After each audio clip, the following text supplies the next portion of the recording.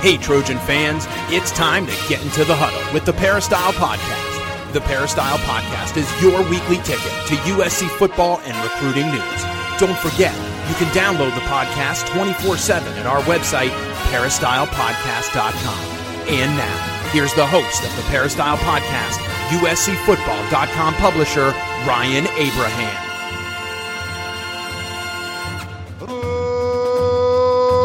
Trojan fans, welcome to the Peristyle Podcast on a Tuesday. We're going to talk some USC football. We're counting down, what do we like, 12 days away from the start of the USC football season, 11 days, something like that. It's crazy. About a week and a half, we will have some USC football for 2020, which I didn't think was going to happen a couple months ago, but now we got it. Going to be rolling up on USC Arizona State on November 7th. So we're going to keep going with our previews today. I got Keely Yor on the show. We're going to preview USC special teams. So we'll go into that. And then we're also going to answer some questions and talk about some of the major topics around USC football today. If you have any questions or comments for us, please email us podcast@uscfootball.com, or you could call or text us at 424-254-9141. We appreciate the voicemails and the texts and the emails, but we really love when you go onto the Apple Podcasting app. Leave us a 5-star rating, positive review, any kind of comments, feedback, suggestions, and any questions you have. And if you get a question, we'll bump you up to the top of the list. And I think we have one today. So we'll talk to Keely Yor about that and many other things. Keely, how are you doing today? Hello, Ryan. I'm doing well. I'm excited. This is like technically our last off-season pod, if you will, because next week we'll be ready to go. We'll have something to do on Saturday. So I'm excited. Yeah, this will be the last time we're doing a show where we don't have a game to talk about the next week. So we'll crank up our previews. We'll be doing some game previews, and we'll do our normal show with Harvey Hyde and Keely and myself. And I'll do an extra podcast where we'll do a game preview podcast. So it's going to be hard, Keely, like switching into that mode and getting into like, wow, we're going to actually talk about games.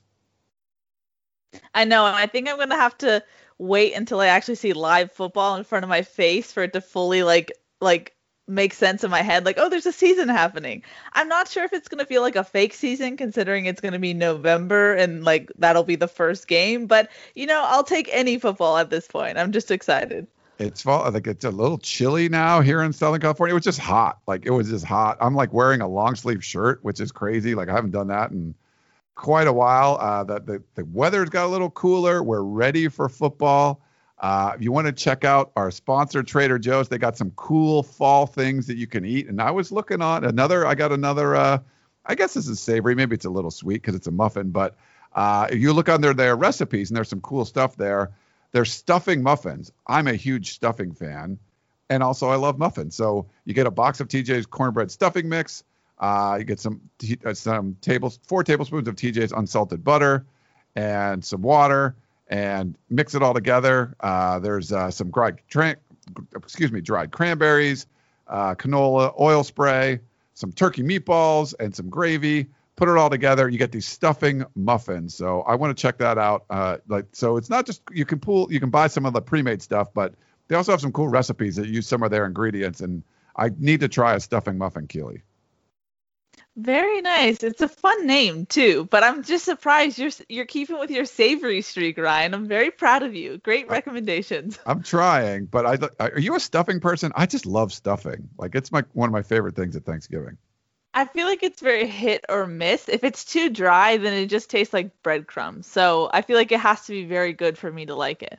Yeah, you need some good stuffing. Back before I started frying turkey, I used to stuff the bird with it. So now I got to make it separately, but in a casserole dish. But yeah, you add some wine to it, or you definitely want to use some like chicken broth.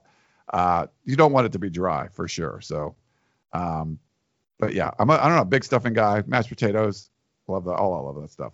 But I got to try the stuffing muffins now, and it is fun to say. So I like that. It sounds like I'm screwing it up. I'm like stuffing muffins. Like, nope, that's the way it is. Okay, all right. Nice.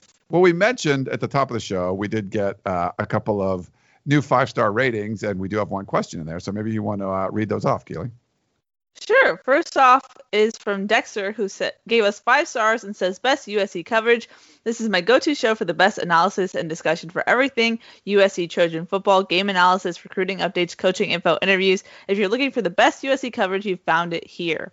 So thanks, Dexter, for that. Very nice, Dexter. Thank you. He said best a lot, which I like. That's cool. Yeah, that's great. We love the word best. And then CT Guys, I think he's the first one who's like listened to directions well. So thank you, CT Guys. He left us a question. Are we going to do it now, Ryan? Skip into the 5-star question and give them priority? Yeah, let's prioritize. True. Okay. Great conversations and lots of info. 5 stars. So first off is just his general take on this season. He says, very optimistic, but this is basically the same team minus Michael Pittman and Austin Jackson that was humiliated by Iowa in the Holiday Bowl. What needs to be proven is how much difference the new coaches will make. So I'm hopeful so far, but need to see a tight game to be reassured. And then his question is 2020 a real season or a surreal season? Good question. Maybe could it be both? Could it be? I think it should be both, pretty much. Yeah, we're getting. I'm sorry. Go ahead, Keely. Sorry, go ahead. No, sorry, Ryan. I didn't mean to cut you off. I was going to say it's real in the sense that you're now testing up a theory. Does the quote unquote Notre Dame rebuild work now that you have new coordinators now full on every side of the ball, including special teams? So it's real in that sense where you're going to be still evaluating this team as harshly as you would as a normal season, I think. But it's surreal just in the sense that a couple months ago we didn't even think this was gonna happen. So that's why I think I take both in this answer. Yeah, I definitely think it can be both, and we're getting to the nitty gritty portion of the season for other sports, for other conferences. You know, USC obviously in the Pac-12 hasn't started yet, but the Big Ten started last week. So this is that 2 week of doom and gloom time when the only Power 5 conference that isn't playing is the Pac-12. But the Big Ten is unique because they have no wiggle room, right? They have a 9-week schedule, and they have 9-game schedule and then 9 weeks to play it in.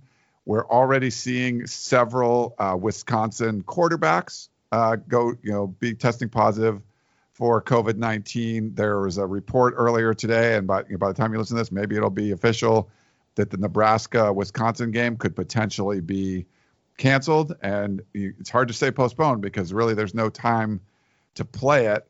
So if you're having Big Ten games, and if you start to see a few of those get canceled, a couple of big-time programs in Nebraska and Wisconsin, Wisconsin's a team that, could win their division. And what if they get one less game or 2 less games than other people? And then they go undefeated and they beat Ohio State in the championship. Are you able to, make a playoff? So I think that's significant. And it's, it goes along the lines with the Pac-12 because they'll be doing the same thing, just with a shorter schedule. And then as games get canceled in other conferences or postponed, you're sort of running out of places to put them, especially for some teams. So you might get some of those, lose some of those weeks as well. So I think it's a real season. I mean, we're seeing real games, but it can be really surreal too, because we might get, just weird schedules that are uneven where one team plays all their games, another team misses 2 or 3 or more. I think it's got to be both. I think it's real. I think we're showing it's real. We've seen some good games out there. We've seen Indiana upset Penn State. You're seeing stuff like that happen. But it's also going to be surreal because we just don't know week after week, there's just going to be testing. Nick Saban was tested positive for COVID-19. I mean, there's some crazy stuff that's been going on this year. Yeah, I feel like we should almost revisit this question like 3 games into the Pac-12 season to see if maybe feeling the games, if it feels maybe more real or surreal. I think after we experience a COVID game, it might change our opinion. Yeah, and how does the daily testing, impact the? I think it will do a good job of not allowing it to spread and really become a menace throughout the team. But it doesn't stop a player or two here or there from getting it. We saw like a couple of the Wisconsin quarterbacks, I believe, get it, and that's going to potentially be an issue. Like if a guy like Keaton Slovis got it, like that would be a huge deal for USC. If you're, third string middle linebacker gets it, it's like, okay, it doesn't really matter. But, if a Talanoa Hufanga gets it or a Drake Jackson or something, like, star player, I think it could have a somewhat major impact. And we don't know all the protocols for the Pac-12, but there's some interesting ones in the Big Ten. And the 21-day quarantine, if you test positive from the day you test positive, it's 21 days that you're out. And part of that is they want to be able to do the cardiac testing to make sure that, you might have no symptoms, but you could still potentially have some sort of cardiac element there. So they want to make sure you're tested for that and you don't go back out and play if your heart got slightly enlarged or something like that. So it's a pretty strict one in the Big Ten. The coaches don't have to fall under that because they're not really worried about the cardiac stuff. So I think Jeff Brom for Purdue, he tested positive as well. So he had to be out for a little while. So yeah, I think it's going to be one of those things where it's just every week, every day. When you're covering USC and you're worried about some weird story coming out every day. Well, this is all across college football, and some weird story is very, the potential for that happening is very, very high. Yep, indeed. So surreal for now. Surreal for now, but it will be real. We're seeing actual games. And, in my opinion, you don't want to see guys going out tested positive, but even if there's a whole bunch of positive tests, just from what I've seen and what I've read, it seems like the guys are mostly, going to be okay. They're healthy. They're going to have to be out for a while. They're quarantined and they'll come back. So I'm not seeing the risk as much. I mean, yes, you don't want to have guys test positive, but I haven't heard any college player really in the Power 5 or anything, Keely, of you that tested positive and really was having a rough go at it. I haven't heard that if that's happened.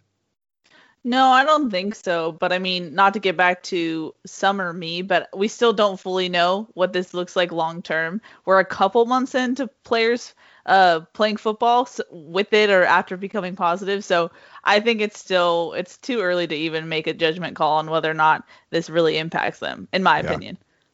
Yeah. So we'll see. But every week we're going to learn a little bit more. We're going to see some things that we never expected. And that's just going to be the surreal part of this college football season.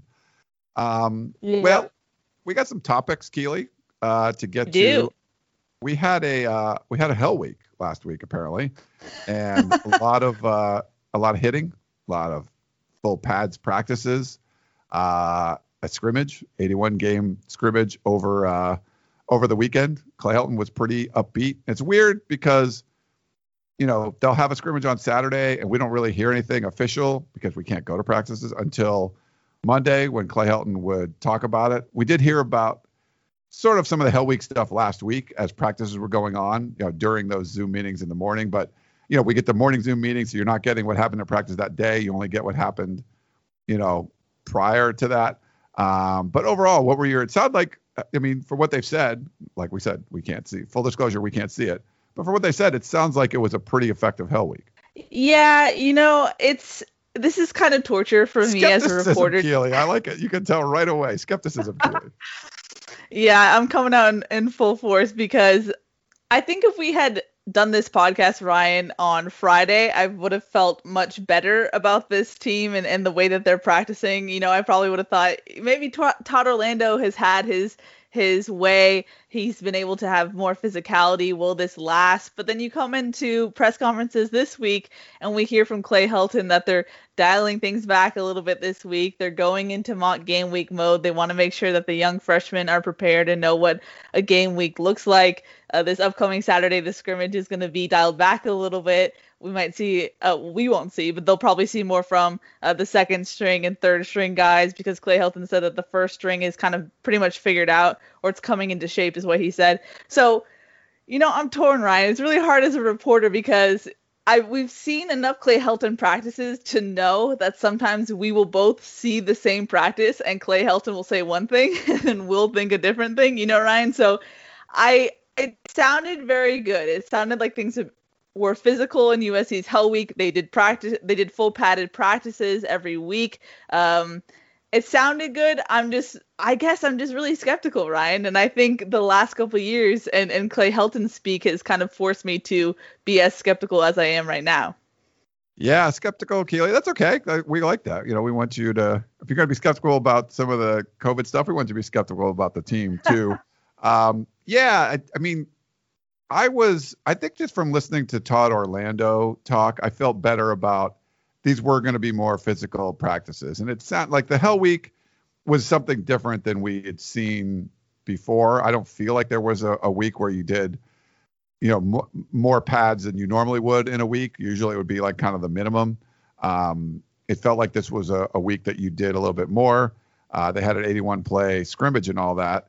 But I would share the mock game week skepticism, which because I went over that with Harvey Hyde in the last show, and we've talked about it many times when we have talked, Keely. But it did sound like, from what Clay Helton was saying, that it was going to be sort of a half competitive, half preparation mock game week. So they weren't going to get away from the competitive aspect completely, which I believe that was the plan before. It was just fully focus on the next opponent. It'd be fully focused on Arizona State. And it's funny, Harvey Hyde was talking about that, and he said that's more of like an NFL model. And these aren't NFL teams. They don't know everything. You got to keep going. You got to keep being competitive. And it sounds like, at least from what Clay Helton's saying, it's going to be like a half and half thing where they'll be competitive for part of it, but they'll also be game planning too. Yeah, and that's why I don't understand why you would take the foot off the gas right now, at least in this final week of training camp. I might understand why you shift things when you're actually about to play Arizona State next week. But, I mean, if you're really going to try and change the culture around this team and make a difference this season, you have to get out of your comfort zone. And I think that's specifically for Clay Helton. His comfort zone is going into mock game week this week and kind of dialing things back a little bit. And we've seen previous mock game weeks. I know we alluded to one, I think it was in 2018, where they looked really physical and we were like, okay, is this going to continue? And then it never did. So it might be a physical mock game week. We don't know, but just knowing how Clay Helton speaks, it just sounded like this was kind of the compromise, maybe, that like Todd Orlando got Hell Week and then Clay Helton gets his mock game week the next week. I don't know. I think competition always helps. And just hearing from guys like Elijah Griffin and Chris Steele, who are more honest in their interviews. Last week they talked about they didn't really practice hard in 2019. And he said that they both said that the coaches the last defensive staff didn't really bring the energy to practice. And so when you have your players saying that, obviously you want to keep up what they've been praising so far, and they've been praising how physical the practices have been and how high energy the defensive coaches have been. So I'm just curious how this goes. And, given the fact that we can't see anything, I have to rely on my gut, and my gut knows what Clay Helton likes to do. And so I think that's why I'm leaning more skeptical. But, even to the point where getting Clay Helton's comparison of the first scrimmage to second scrimmage, when we first heard about this first scrimmage, Clay Helton sounded very optimistic about how it went. But then his review of the first scrimmage after seeing the second scrimmage, it sounded like he didn't like the first scrimmage as much as he originally did. I don't know if you caught on to that, Ryan, because he said, Craig Niver and Dante Williams had coverage adjustments. They limited the explosive plays. So what does that tell you about scrimmage one? There were a lot of explosive plays from USC's offense against USC's defense. So, it just makes you wonder. You got to read the tea leaves in these press conferences. So it just makes you wonder how probably behind the defense was, that first scrimmage. And that can be understandable. It's a new defense. They've had such a long time off. It's been a long off season. So this offense is probably going to have the edge in camp and early in camp. But, that just proves to me, in my point, that sometimes you just have to take it all with a grain of salt, because Clay Helton can even change his assessment of scrimmages from week to week. So, Ryan, I'm skeptical. You hope that this defensive staff, for USC's sake, can institute some culture changes, but I'm holding my breath till November 7th. Yeah, Todd Orlando wasn't actually there for the scrimmage. He was taking care of a family, the personal matter. So it was Craig Nivar, I think, basically running the defense. And I think you're right about the mock game week was sort of like, it's kind of like situational mastery. Like, I get it, you've said it, but you know how that has sort of been like a turnoff for a lot of people. So maybe you don't use that term anymore, Maybe you don't use mock game week anymore. And if mock game week is going to be sort of a hybrid of what your prep for a regular game week is going to be, are you going to be your regular game week? Is it going to be like half physical and then half like prep, or is it going to be all prep again? So even even if you're going to change mock game week a little bit, where if give them the benefit of the doubt and they say half of it's still going to be these competitive periods, 1-versus-1s, tackling to the ground, things like that, would you be doing that during the week as you're preparing for games? And I think if you wouldn't be for a 12-game schedule, like you probably should for a 6-game schedule. I think there's just there's no opportunity to start slow. You only have a certain amount of games, and you're playing maybe your hardest one right out of the gate. To me, yeah, you got to be hitting like all the way up until the day of the game. Like you just got to get out there and be physical, because it's a 9 a.m. game. It's a team that's got a lot of preparation. I just feel like you can't start this one slow. So if you get a couple guys injured, they've been really lucky that, Clay Helton brings that up every time, that they haven't had any new significant injuries. And that should make you feel pretty good. You've been more physical than you've been for a long time, and you're not getting injured. I wouldn't say, okay, well, let's back off the physicality. It's like, no, keep it going. Like playing fast sometimes is better than not, and we've seen guys get hurt where you're sort of like going at a half speed or a 3/4 speed, as opposed to just going all out, where you're trying to take a little something off. And that's not normally what you do. And you tweak something or whatever it is. And so I feel like, yeah, if this is, I don't mind if you're going to use half the week for prep and half the week for, bringing it and being physical and tackling and all that kind of stuff. But I hope they do that for the entire season, if they're really going to be doing that this mock game week. Yeah, and not to be negative Nancy continuously, but we've talked about on this show, Ryan, about how USC has always started slow historically. And what has been the pattern? Well, they do mock game week. They kind of transition to a slower model.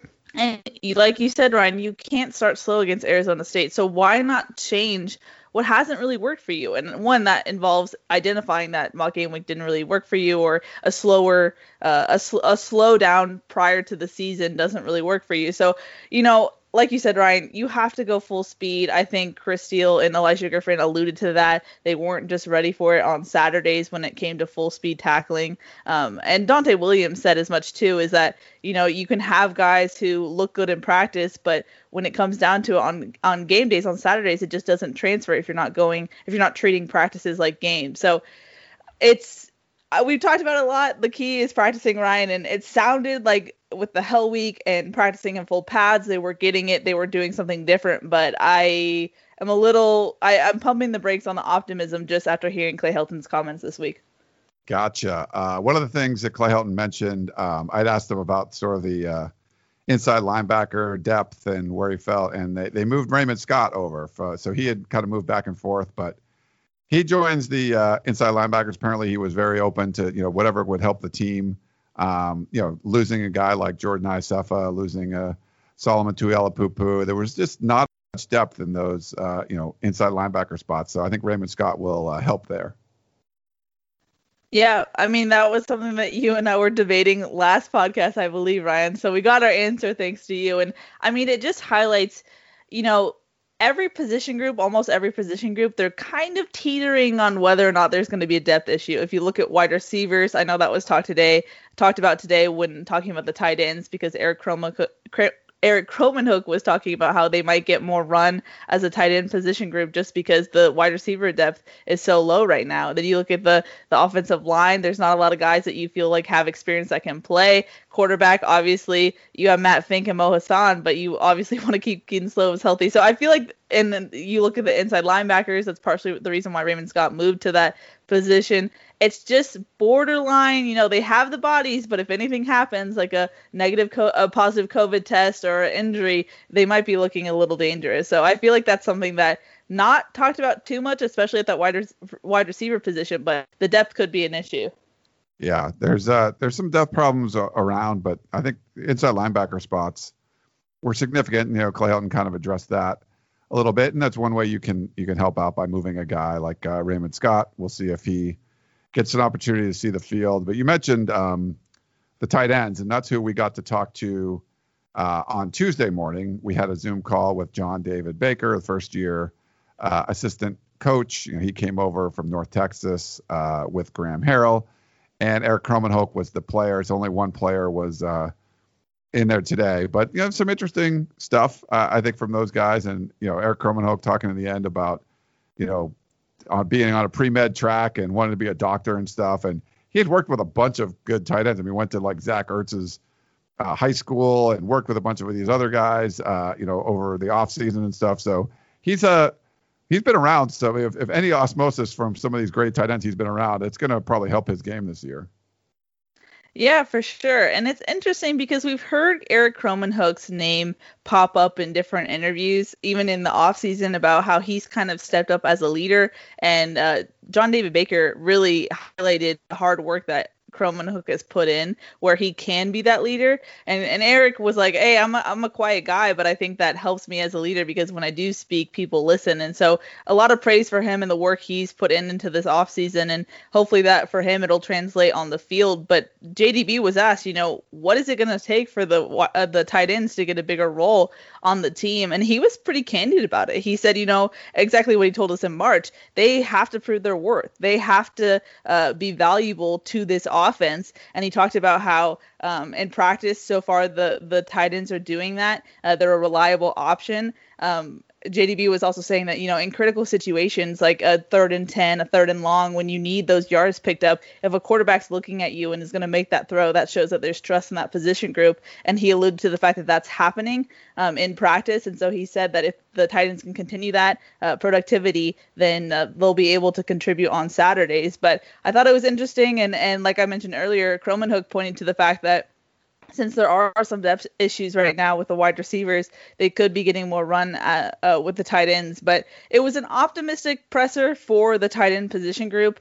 I just think it's interesting considering we've heard a lot of optimism preseason for certain things, and then sometimes it doesn't really pan out that way. I remember last season we heard, I think Graham Harrell talk about how the wide receivers would get a ton of rotation, and we'd see a ton of receivers getting catches and whatnot, but then it turned out to be a pretty steady group of people getting the main lion's share of reception. So I don't know if it'll pan out that way, especially with Drake London being so favored by Graham Harrell. But the tight ends, it's a talented group. It's just whether or not they can get some run. And there was a lot of praise for Jude Wolfe and how much he's matured so far. So look out for him. And then the other thing that was interesting, Ryan, I don't know if you caught on to this, but Shotgun asked about it because every time JDB mentioned the tight ends, he mentioned Eric Cromanhook and Jude Wolfe, and no real mention of Josh Follow. So Shotgun asked, what's happening with Josh Follow? And JDB said he's slowly working his way back in, and he wasn't in practice shape. So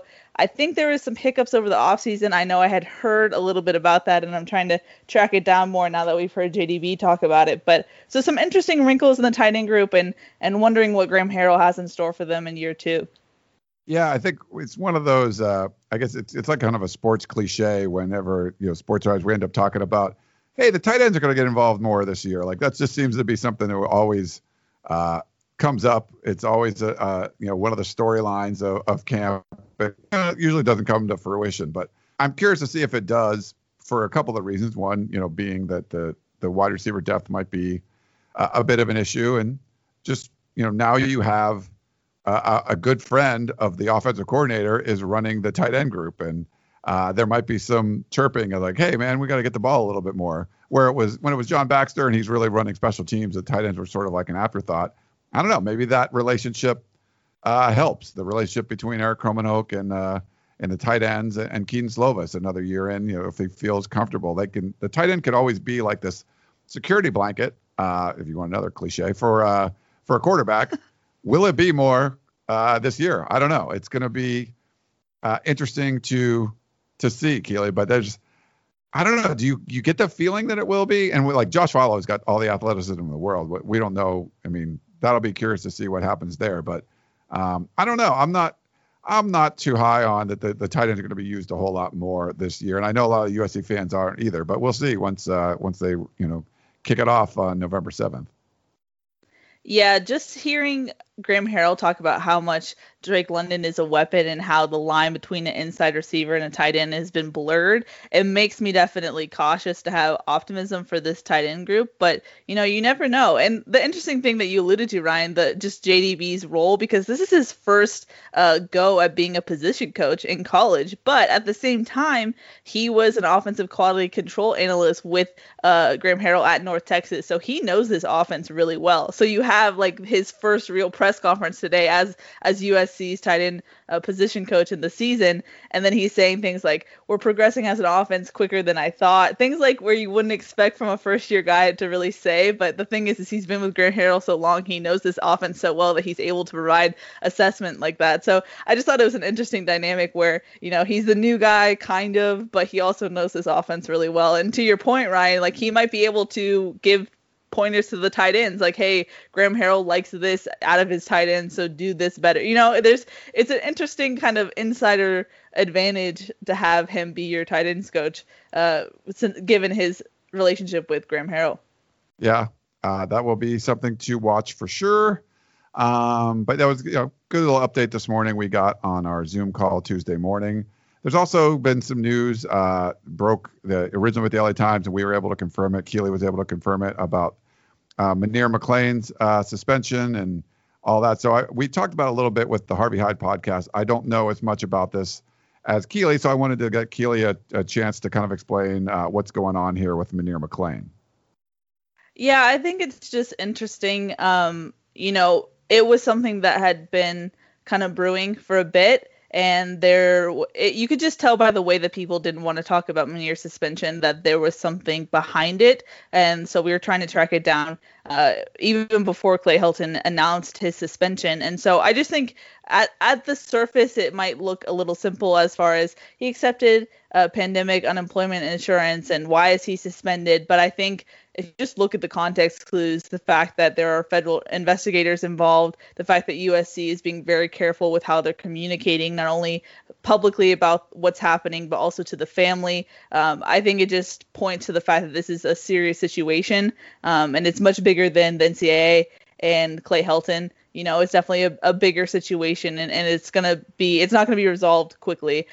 So just stay tuned for that, because I think there's a lot more to this story. So I know it might seem a little odd just from the publicly reported things, but I think there's just more to it, and we're just gonna have to sit tight until things unfold more. Yeah. So just kind of stay tuned for that. Keely's been on top of stuff, so make sure you check out uscfootball.com for more there. Any other stuff you want to talk about, Keely, before we jump into questions? I don't think so. You know, it's interesting we're doing the special teams preview, Ryan, because we'll talk to Sean. How funny is that? Like, I just totally forgot that we were going to do special teams preview and just like moving on. No worries. Well, I kind of forgot too until I realized that we're talking to Sean Snyder tomorrow. So we'll probably get more updates on special teams. That's the one thing that we haven't really heard a lot of so far in all these press conferences. So it'll be nice to talk to Sean Snyder and also hear from Chase McGrath. No Ben Griffiths, which is a little disappointing. Always love an Aussie accent early in the morning, but I guess we're not going to get one tomorrow. No, so we'll get Chase McGrath, and if you want to go back, you can listen to. I did I thought it was a good interview with Sean Snyder a few months ago with our like Lunch with a Trojan series. He was on Tunnel Vision, so we put it up in a podcast form. You can listen back. You can go to the Peristyle podcast feed and go listen to that, or you can watch it on our YouTube channel or up on uscfootball.com. And it was just, I remember talking to him, Keely. It just felt like a breath of fresh air as far as his attitude towards special teams, and just I think you needed a different look on special teams. Whatever it was, it just wasn't working. There were just too many. There were some really great plays, and there were just too many bad ones. There was too many times where you're giving up field position that you shouldn't, and I feel like there's a great mix there from Sean Snyder of wanting to make sure you execute correctly and don't make a big mistake, but also putting guys in a position to make a big play. And I didn't feel like it was, the whole point was to make a big splashy play. It really was not to screw up and not put the offense or defense in a bad spot, but have that potential there. There's upside there. There's upside for a big play. If it's pinning a guy, pinning an opponent deep with a great punt in the corner and great coverage, or a nice punt return or a big kickoff return. But it seemed like there wasn't going to be any tolerance for the bad plays, but there was upside for good plays, if that makes sense. Yeah, I mean, it was just time for a new face, a breath of fresh air, a change. Just because, there were so many hidden yards in 2019 just in special teams alone, where just a change, I think, would boost this team so much. Just because, you know, for all the time they spent practicing special teams, and I know we talked about this a lot, but for as much as they practiced special teams, the return on their investment just wasn't there. So it was either, you've ranted about this before, Ryan, but either just don't practice that much, or if you're going to try and practice that much, get something out of it. And there was just, you weren't seeing that ROI on what they were doing. So it seemed like Sean Snyder is this guy who I think can instill confidence in what they're doing as far as special teams go. And it just seemed much more put together in the one practice we saw. It didn't seem like they were spending too much time on special teams. I don't know how they've adjusted it this fall, but it just seemed like a better change of pace, Ryan.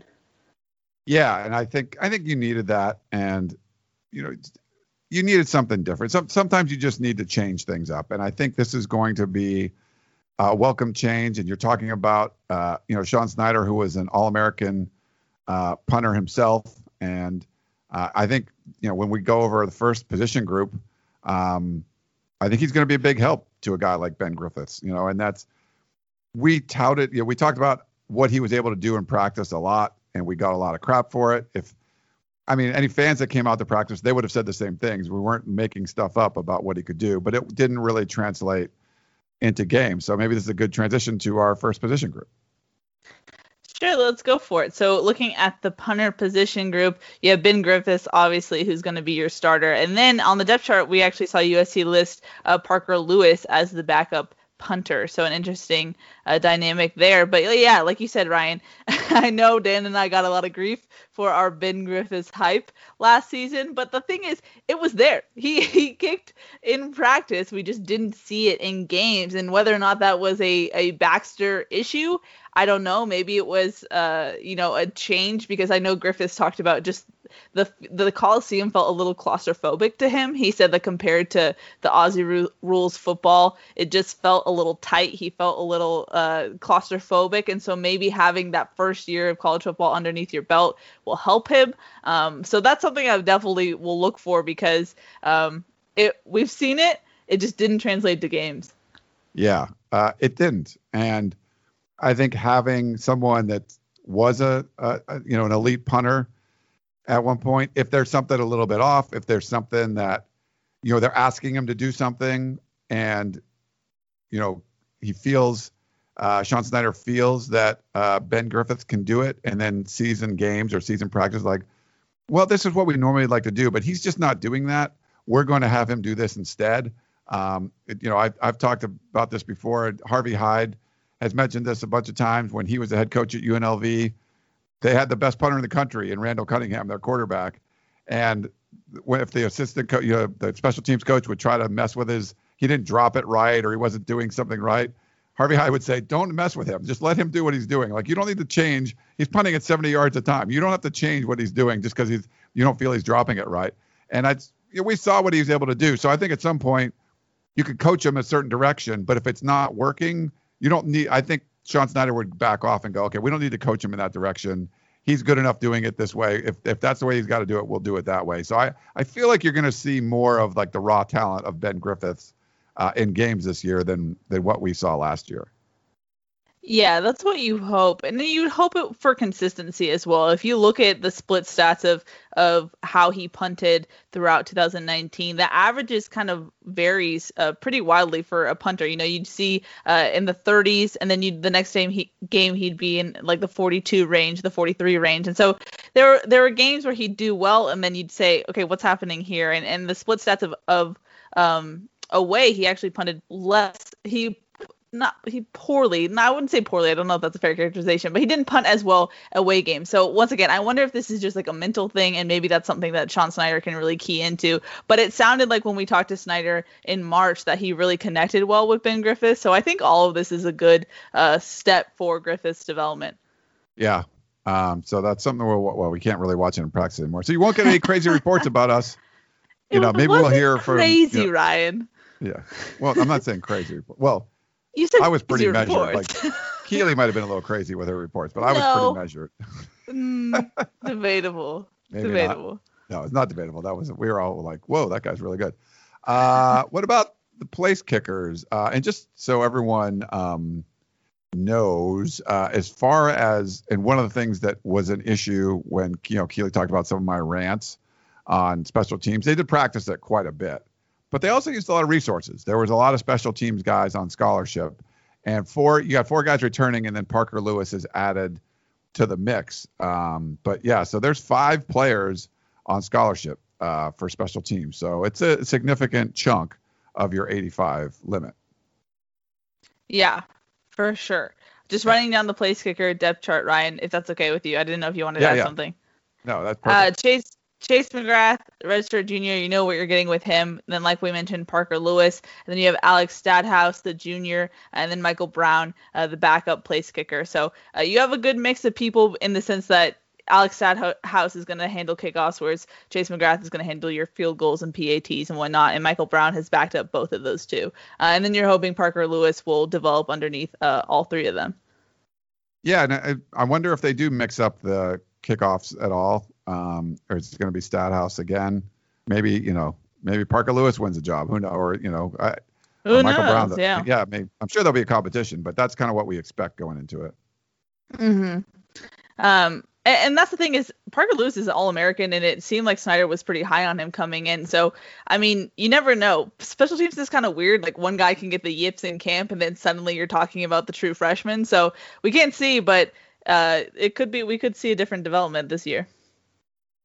We could definitely see a different development. And it was funny. I remember talking to John Baxter, and, I was someone that would bring up special teams quite a bit. And, he was still good. He would talk to me and stuff, even though he knew I was pretty critical of his unit. And I think he actually told Shotgun Spratling this after one of the games, that basically insinuating like, hey, when Parker Lewis gets here, special teams are going to get a lot better. I think he was pretty high on Parker Lewis as well. Now, I don't know if that was just like, it didn't seem like the kickers themselves were what the biggest problem was. There was a lot of other problems on special teams. I didn't think Parker Lewis was going to be the fix for everything, but I know John Baxter was high on Parker Lewis too. Yeah, he was. I actually saw him in Arizona because he's from Brophy Prep, and he looked pretty good. So, never know, but I think for the most part he's going to develop under Chase McGrath, because Chase McGrath has been money so far for USC. He was 14 of 17 in field goals last season, which is his best percentage rate so far as a Trojan. So, I don't expect anything crazy to happen, but Parker Lewis is coming in with some high praise. Yeah, and that was coming off the knee injury, right? So McGrath comes back from that and has a really good year last year. Yep. What about the punt returners, Keely? Punt returners. You have obviously Amon-Ra St. Brown, Tyler Vaughns, and then Gary Bryant Jr., who is someone who has been mentioned a lot as maybe that special team spark that USC needs. But the interesting wrinkle is that apparently Gary Bryant has been injured for a good bit of time. Based on the interviews we've heard, he's dealing with an ankle injury. So I'm wondering how much that impacts his special teams involvement / development. Will you have to rely on a guy like Amon-Ra St. Brown, who can take care of business, or at least knows the role, whereas Gary Bryant Jr. is that young guy who might need more time to develop coming back from an injury? Yeah. Amon-Ra St. Brown is just really good at what he does. Tyler Vaughns has been kind of steady back there when he would do it, but you see a guy like Gary Bryant Jr., if he's potentially going to, get some run there. I know Sean Snyder loves these, getting some big plays. He likes returning the ball. He likes trying to get, positive yards. Gary Bryant Jr. is a pretty electric dude. If he's healthy, it'd be interesting to see if he takes over that role at some point. Just, you're probably going to see a lot more of Amon-Ra St. Brown in the passing game and Tyler Vaughns. If they could get Gary Bryant Jr., who probably won't get as many reps as those guys as receivers, and he can be really effective as a punt returner, I think that'd probably be a good way to go. Yeah, I wonder if you want to just protect your wide receivers just health-wise, Ryan, because we mentioned the wide receiver depth so much, but also just maybe Gary Bryant can provide that spark. USC was 95th in punt return average last season with 5.6 yards of return. So obviously not great from USC. That's something that they could improve on. They only had one punt return play greater than 20 yards. So it's, like I said, it's hidden yards. If you can pick up more yardage in your punt return, give your offense a better field position advantage, it always helps. So hidden yardage, can Gary Bryant be that spark? Is he even healthy enough to be that starter for USC? We shall see.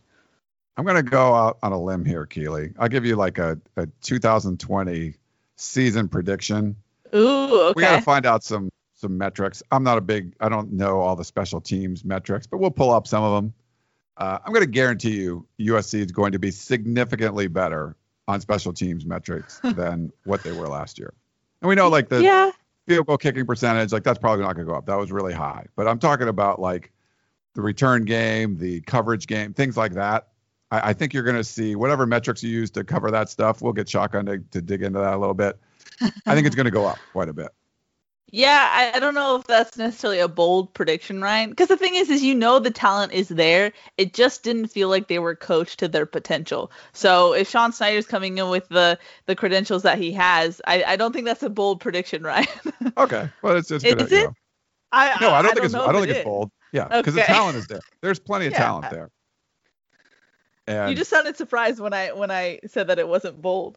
No, that's just something I'm like, let everyone know, like, look, special teams are going to be a lot better. Not like you're going to see there'll be some missed kicks. There'll be a shank punt every once in a while. But I think just in general, the coverage teams, the return teams, like the stuff where all this hidden yardage comes from, they're just that's going to be better. You're going to be like, oh, they didn't put themselves in a terrible spot. Oh, they didn't trot out 10 players on that PAT. Things like that, I think, are going to be better this year. So, yeah, I don't think that's bold, but just something that need to remind people that's like, how much better it's going to be? It's probably going to be significantly better. Yep. You heard it, guys. Hold Ryan to it if something happens. He's putting his bold predictions, quote unquote, bold.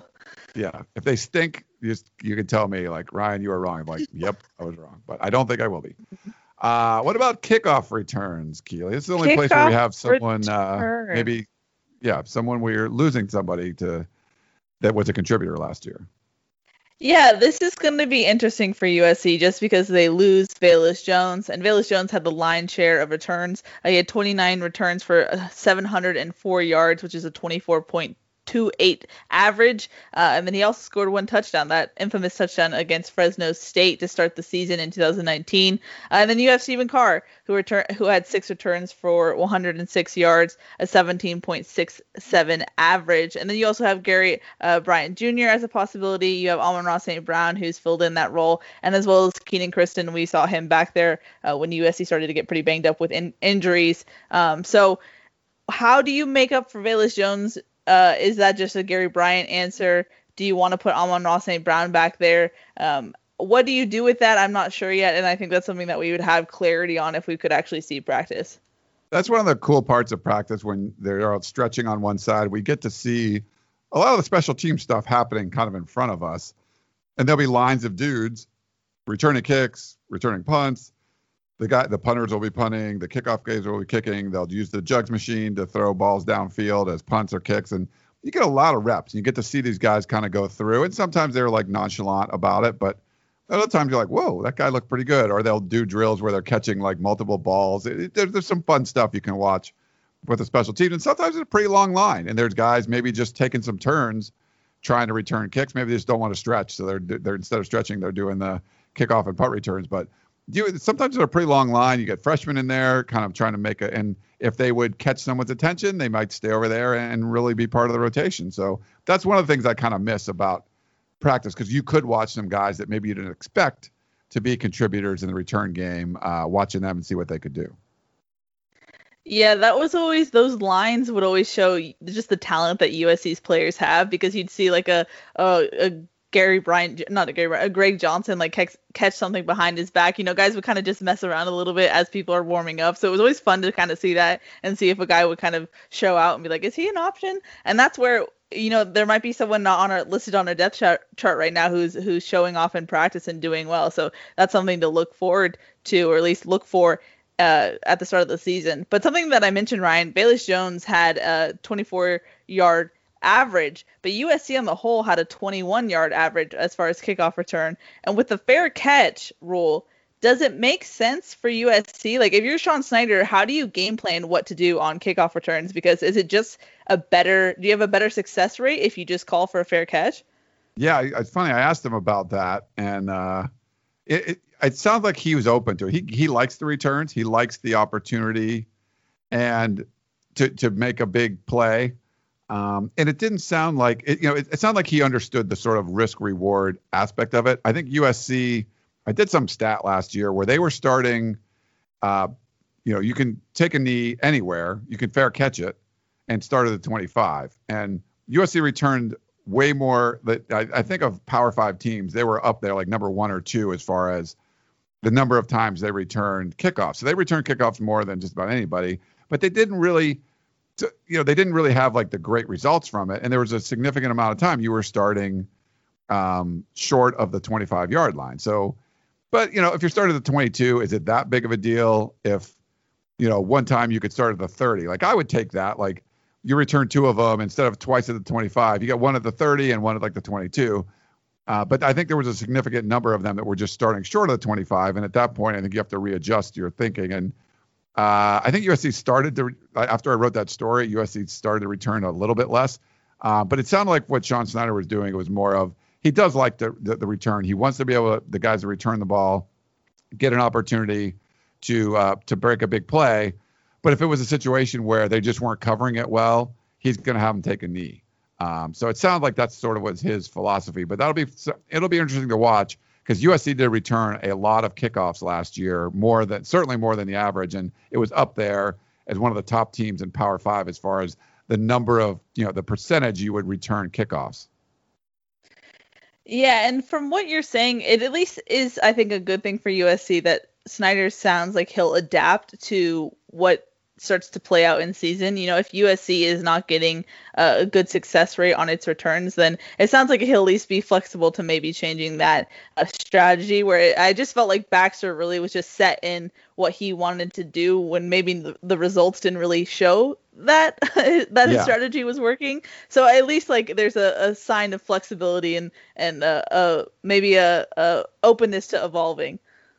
Yeah, it's kind of like if you have a home run hitter, they strike out a lot, and you're going to. It's a little bit different because strikeout is like an out, where it's not really you return the kickoff to the 20 instead of 25. That's not like an out, but there's definitely some risk reward there though. Starting 5 yards back, I'm sure if you look at the advanced metrics, your odds of scoring that drive probably go down. 10% or something like. I would assume it's something along those lines. So it's not insignificant, but it's not starting at your 4. That's a big blow. But starting out at the 35 or 40, your chances of scoring that drive I think would go up significantly. So if it was sort of an even trade-off, I think that's probably one that you would take as long as you're starting at your own 20 versus maybe the 35. But if it's a significant thing where like every time you're starting at your 20, you're starting at your 18, you're starting at your 21, like, yeah, we're doing this too many. You're going to die by 1,000 paper cuts, and you might as well just start at the 25 and you have such a good offense. There's no reason to put them in any more of a hole than you should if you're only popping once out of every 3 or 4 times. And I think if you're, I was watching the NFL, last night and with the Bears, Cordell Patterson, like he returns it almost every time. Like he could be 9 yards deep in the end zone. He's returning a lot. And, sometimes he'll go short of the 20, but he breaks a lot. I think he scored like 7 touchdowns. So in a situation like that, you're like, okay, that guy could, once every 3 games, he might score a touchdown.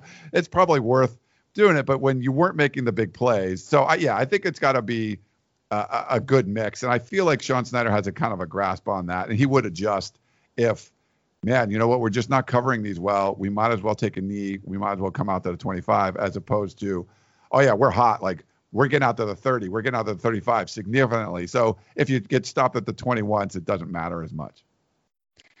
Yeah, and that's why it'll be so interesting to see who fills in for that Velus Jones role. Because at least with Velus Jones, you had proof that he could have that potential to break out for a big play, whereas the other guys didn't have as high as a return average. So do you have that guy who even poses maybe that big of a threat to maybe break off for a long gain, you know? So depending on who really steps up, or if someone steps up in that Velus Jones role, do you amend your strategy to who you put back there? I'm just curious to see what Snyder cooks up.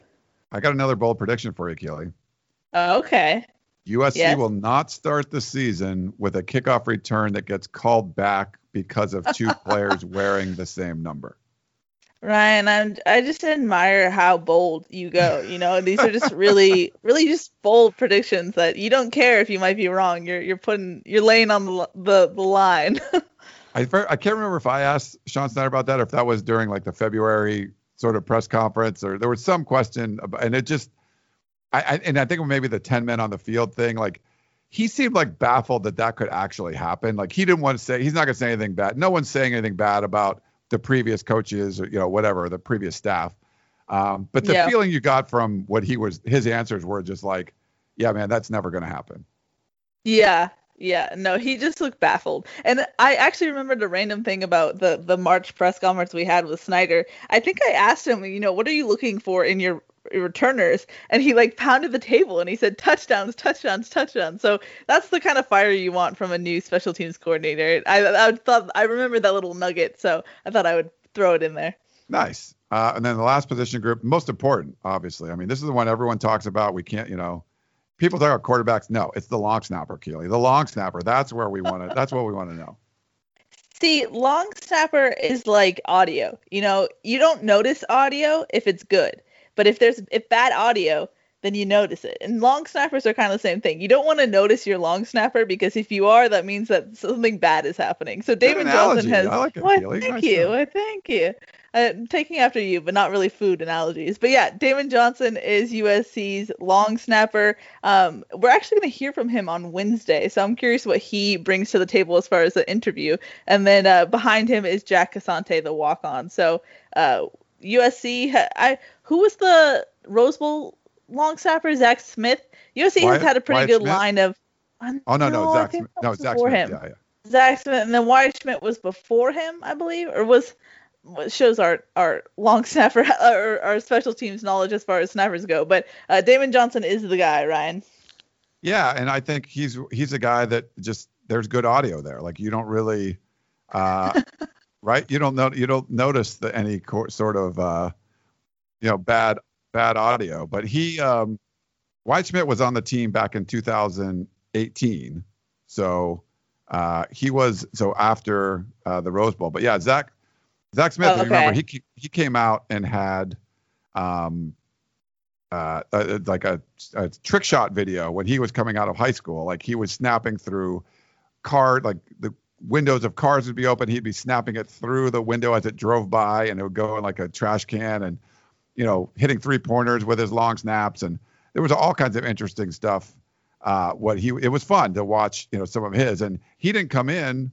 He came in as a walk-on long snapper, and they had a scholarship long snapper who ended up, like you said, getting the yips, and then he ends up taking over. I think it was like field goal at first, and they just took over everything.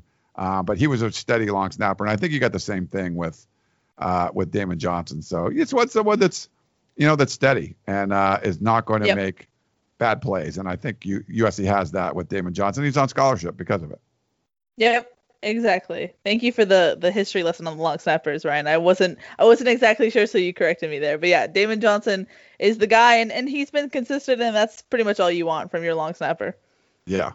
All right. Well, that's our special teams preview that I forgot that we were even doing today, even though I mentioned it, 20 minutes before we got to it. But that's just me. My brain has been a little atrophied. We got football coming. I think the juices will start flowing again, and I'll be ready. But let's take a quick break, and we'll come back and answer a few questions.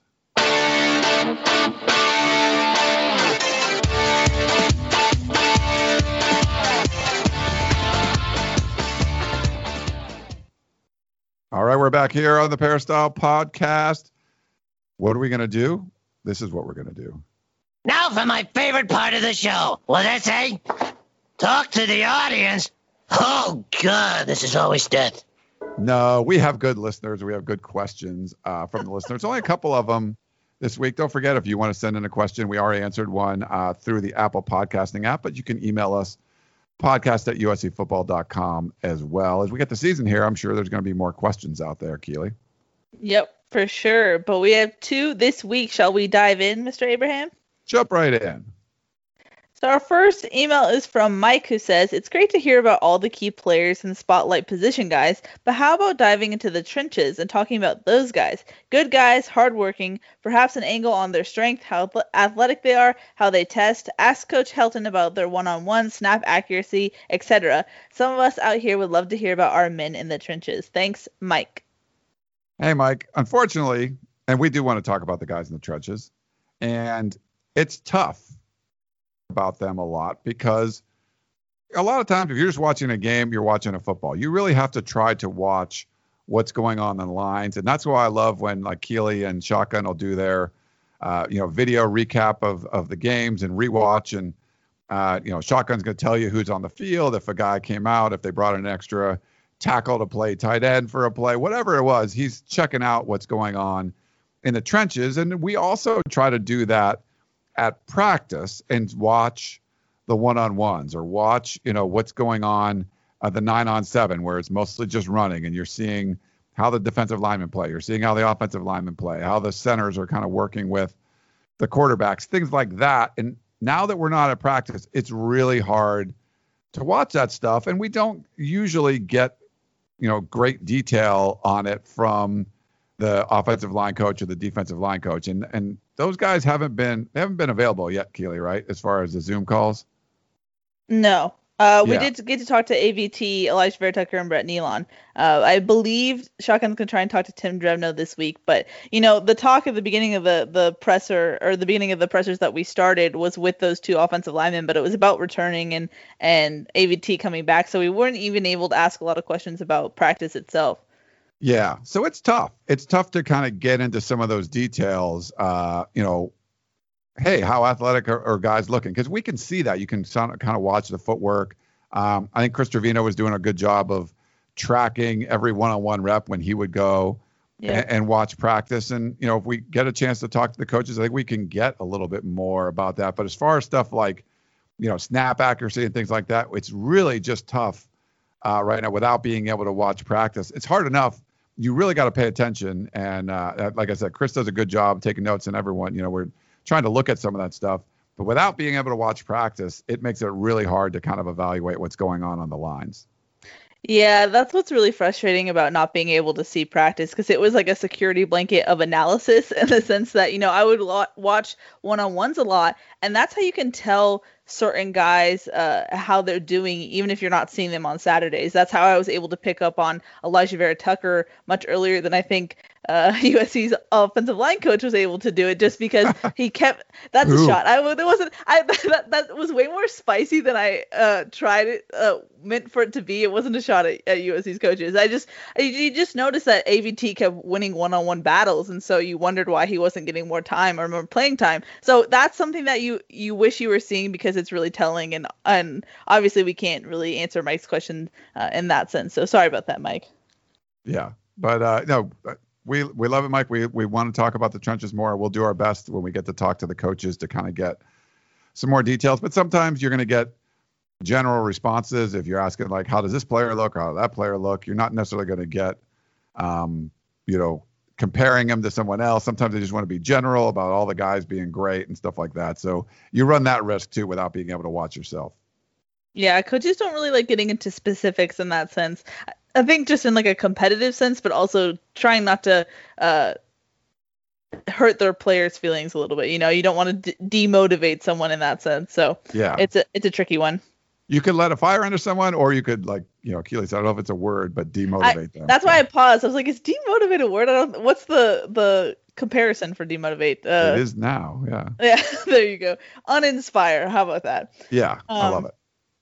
Let's go to our final question. It's from Dan, class of 1962, who says, "Hi, Ryan and Keely. Thanks for the insight about what may be happening with Larry Scott. Pac-12 needs real leadership with the media and with support for conference schools, especially USC, the conference flagship school. You blew me away with the goal of the Pac-12 network to put 860 games on TV. No wonder football and basketball were the losers and not the moneymakers. When one of my granddaughters was playing soccer for Swarthmore, I watched all of her home games on the internet through a school streaming service. USC and other Pac-12 schools could do the same for the non-revenue sports and save the network exposure for the revenue sports. Does USC stream any non-revenue sports? Fight on and win. Dan, class of 1962.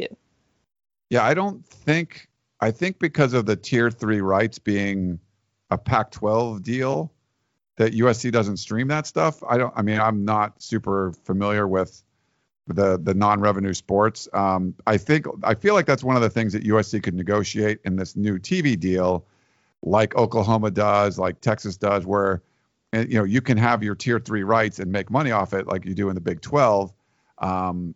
If they go back down to like a single Pac-12 network and they're not going to show whatever it is, 860 games on television, then if you want to watch women's water polo, it's a great match. Number 1 USC, number 3 Cal or whatever.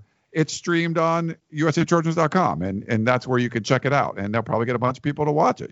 But do you need to have it on the Pac-12 networks? I don't know, but everyone would have access to it.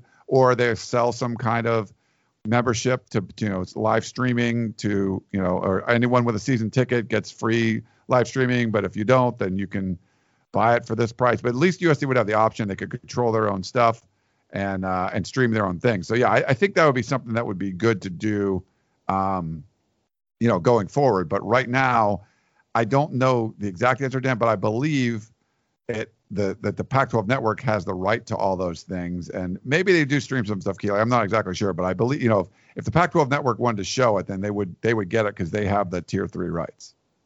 Yeah, I don't think USC itself is broadcasting anything on its own. I think the Pac-12 network is always related if they are streaming. So if it's what Dan is describing, I don't think it happened like how he watched his granddaughter's games.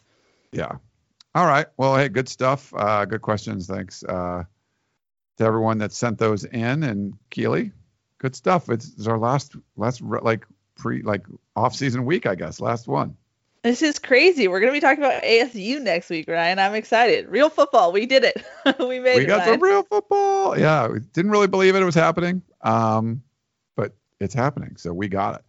All right. Well, that is the Keely Eure. I'm Ryan Abraham, and we are the Peristyle Podcast, our Tuesday show, the Keely Eure Show. Should we call it the Keely Show? What is it? The Keely Pod? It's the Ryan and Keely Pod, the dynamic duo. Yeah, and we do plan to bring back our Tunnel Vision show live with Keely, myself, and Shotgun. We're sort of up in the air as we're recording this. The Dodger game will be starting like in an hour or whatever. If there's a Game 7 on Wednesday night, we're probably not going to do a show because we don't want to go up against the Dodger game. If not, we'd like to get back to our Wednesday show and then start doing on Sundays after games. So we'll probably do 2 days a week on the Tunnel Vision and keep going with the podcast with Harvey Hyde on Monday, Keely Eure on Tuesday. Maybe we move one of them up to Sunday, but probably not because we'll be doing Tunnel Vision. And then we'll do some sort of preview show later in the week with I'll talk to one of the beat writers or one of the publishers that covers whoever USC's opponent is and kind of go from there. So that's sort of the plan. Stay tuned. We've been putting up a whole bunch of shows during the week, each and every week on the podcasting channel here, the Peristyle Podcast. And we also got some, we should have some Family Feud ones coming up too, right? Yep, we've been doing pretty much every week. We skipped last week just because it was a scheduling conflict, but we're getting back on track with the feud, so that'll be fun as well. Yeah. All right. So check all those out. Make sure you can listen and watch to all of our shows. And check out the Artcast too. Those have been a lot of fun. I put those up on USCfootball.com. But you can go to the Trojan Marching Band, the Spirit of Troy, their YouTube page or their Facebook page or any podcasting app, the Artcast, where Dr. Arthur C. Bartner and I talk about his 50 years as the band director at USC. It's been some really fun stories. So hopefully you guys check those out. But those aren't on the Peristyle Podcast channels. Those will be on the Trojan Marching Band's podcast channel. So check all that stuff out. But thanks again for listening, everyone, and we will talk to you next time. You may have noticed that shopping at Trader Joe's is unlike shopping at other markets. People ask us all the time how we manage to have such unique, interesting, and delicious products at such great everyday prices. This is Dan Bain of Trader Joe's. The answer is simple. It's all in the way we do business. We buy directly from the manufacturer whenever possible. This helps to keep our costs low, and we pass those savings on to you.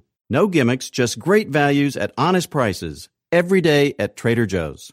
Thanks for listening. You've been listening to the Peristyle Podcast, presented by USCFootball.com. Be sure to tune in next week for the latest news on Trojan football and recruiting. Don't forget, you can automatically download the podcast directly to your smartphone or tablet for free. Just click the iTunes link on peristylepodcast.com or search for Peristyle Podcast at the iTunes Music Store.